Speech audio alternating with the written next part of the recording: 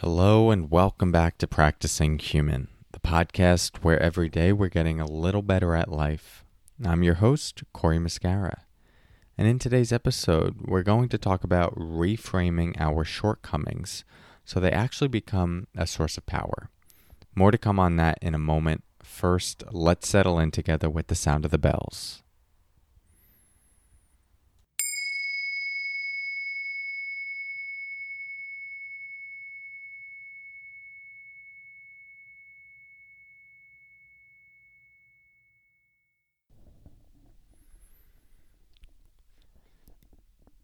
So, in psychology, there's something called the conscious competence model.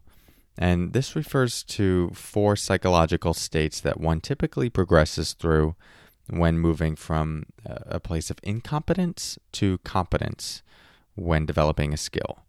And so the first is unconscious incompetence. This is where we're not good at something and we don't even know we're not good at it. The next is conscious competence. This is we're not good at something, but at least we're aware of the ways that we're not good at it. As we continue, we move into conscious competence. We're getting better at it, and we're aware of how we're getting better at it. And then the 4th stage is unconscious competence. That is, we just do this thing well, and we don't even have to think about it anymore. And so this is how someone typically progresses through the development of a skill. But I am most interested in the transition from 1 to 2, that is unconscious incompetence to conscious incompetence, since this is really where the whole process begins. And whether your quest is to improve your relationship, get better at a sport, or attain enlightenment, it's only when we become aware of our incompetencies that we're able to do anything about them. However, a lot of us seem to get held up at this stage. I know I certainly have, and I think there are many reasons for this, but the big one seems to be that it can be painful to acknowledge the parts of us that are less than perfect. And so it's almost easier, the classic phrase, ignorance is bliss. While I don't fully subscribe to that, there's some truth to it, or else it wouldn't be making its rounds in our day-to-day speak. And it's true that sometimes what we see is painful, and what we learn about ourselves and our incompetencies and our weaknesses or perceived weaknesses, it's painful to look at. And so we kind of just stay with where we feel comfortable and familiar. And it's here where I want to offer the invitation for a reframe that is simple, but can be the change agent from retreating back to our familiar space or continuing to lean into some discomfort as we grow. And that reframing is, what if our imperfectness was less a representation of our shortcomings and more a representation of the potential for who we could become?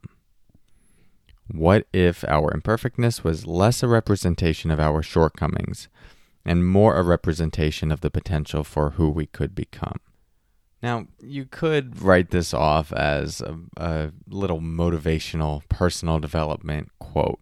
You can imagine hearing something that in like a inspirational type format. Your weaknesses are not your weaknesses, they're your strengths in disguise, or something like that. But it's these subtle reframings in the moment when we perceive ourselves wanting to shut down or perceive ourselves feeling some fear, that if we can look at what do we believe about this situation and offer a different belief. And in this case, that change in belief is that, all right, this imperfectness is not a representation of me not being good at something or all the ways that I'm not good enough, but instead truly represents the potential for who I can become. And I do think those reframes and those new beliefs have to be grounded in reality. If they're just positive affirmations with no truth or potential truth behind them, we get hung up. The brain tries to outthink us on it, and it goes, yeah, you say that, but I have this reason, and this reason to believe otherwise. But this is a very realistic reframe. And it's just looking at the other side of the coin. Yeah, you can look at your imperfectness as a representation of all the ways that you're not good enough yet, all the things that you need to improve, all the things you could have done better over the last 10 years that you still haven't finished. True. And you can look at all of those shortcomings and see them as pure potential.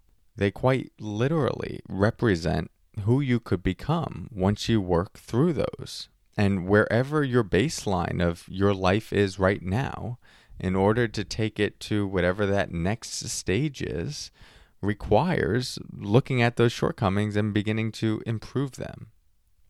That's obviously a overly simplified version of growth, but I think you get the point that these shortcomings, or better put, we might call them incompetencies, represent all the things you can improve and thus represent your potential and untapped potential. So my invitation to you today, when you find yourself going into some uncomfortable areas, or you simply start noticing more perceived shortcomings or incompetencies, notice that tendency to internalize this as, oh yeah, more things that are wrong with me. And instead, take a breath and reframe the experience as, oh, these things represent my potential. It is by learning about these incompetencies and how to work with them that I will grow. Remember, the path from not being able to do something to doing something well has 4 stages: unconscious incompetence, conscious incompetence, conscious competence, and unconscious competence. When you find yourself becoming more conscious of the things that you're not doing well, that is the space to use this reframe. And hopefully it allows you to keep your foot on the gas, moving forward and making progress. The next stages are sure to come. Thank you for your practice. I'll talk to you soon. And until next time, take care.